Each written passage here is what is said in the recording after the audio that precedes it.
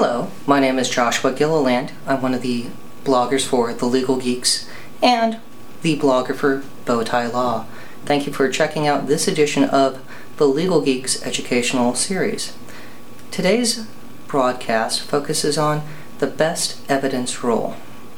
This is one of the classic rules of evidence and can be kind of confusing as we explore electronically stored information. As a preliminary matter, what does the rule state? Well, the best evidence rule, or original writing rule, is defined under Federal Rule of Evidence 1002.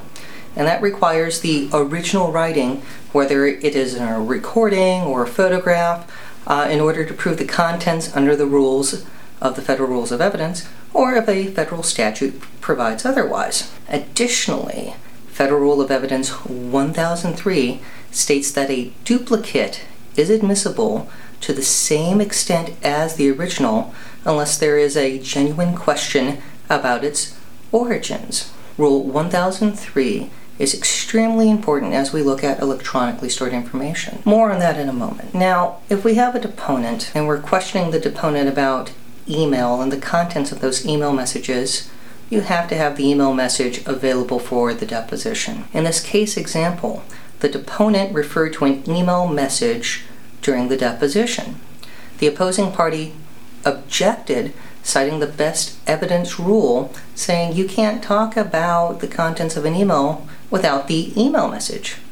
Now, the court sustained this objection because the pro-offering party did not produce the emails or a duplicate of them under Federal Rules of Evidence 1002 or 1003. On the flip side, you can discuss your opinions of email messages without having to have those emails available. Now, this could turn into a very tricky and sticky situation. In this case example, the deponent discussed email messages during the deposition, and in this situation, that did not violate the best evidence rule because they did not attempt to recount the contents of the email messages. I think a little tricky. I would want to have those email messages available as exhibits if I was going to go down this road in a deposition. Now, there are a lot of chat cases, and a lot of them are creepy because they generally deal with crimes and crimes against children, and they're horrible to read. But in this case, we have an instant message chat that was admissible as a duplicate under Federal Rule of Evidence 1003.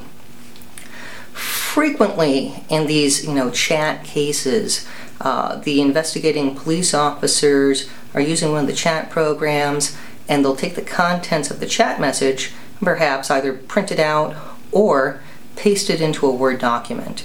And there are many cases where that's found to be perfectly acceptable under Federal Rule of Evidence 1003 as a duplicate of the original chat message. Looking at this another way, we have the same thing happen. So we have chat in an investigation of child solicitation, and we have all the information that's being pasted into or saved into a Word document.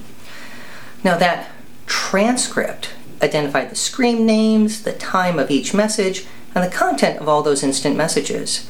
Now, those were printed out, and during deposition or testimony, the detective testified that the printouts accurately reflected those conversations. Now, the court found that to be a original under the best evidence rule. So, what's this mean for electronically stored information? Now, ESI is normally preserved in a way. So you have a collection expert who comes in and collects the information with special software and effectively is making a duplicate. It's a pristine duplicate because you're not actually using the computer itself. The same MD5 hash values are there, and it truly is an exact duplicate.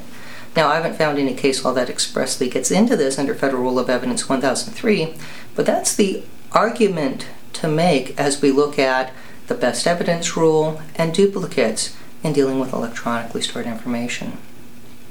I appreciate your time. Thank you all for joining us on this broadcast of the Legal Geeks educational series, and be sure to check out Bowtie Law for more e-discovery information and thelegalgeeks.com for our podcasts and other examples as we explore geeks and the law.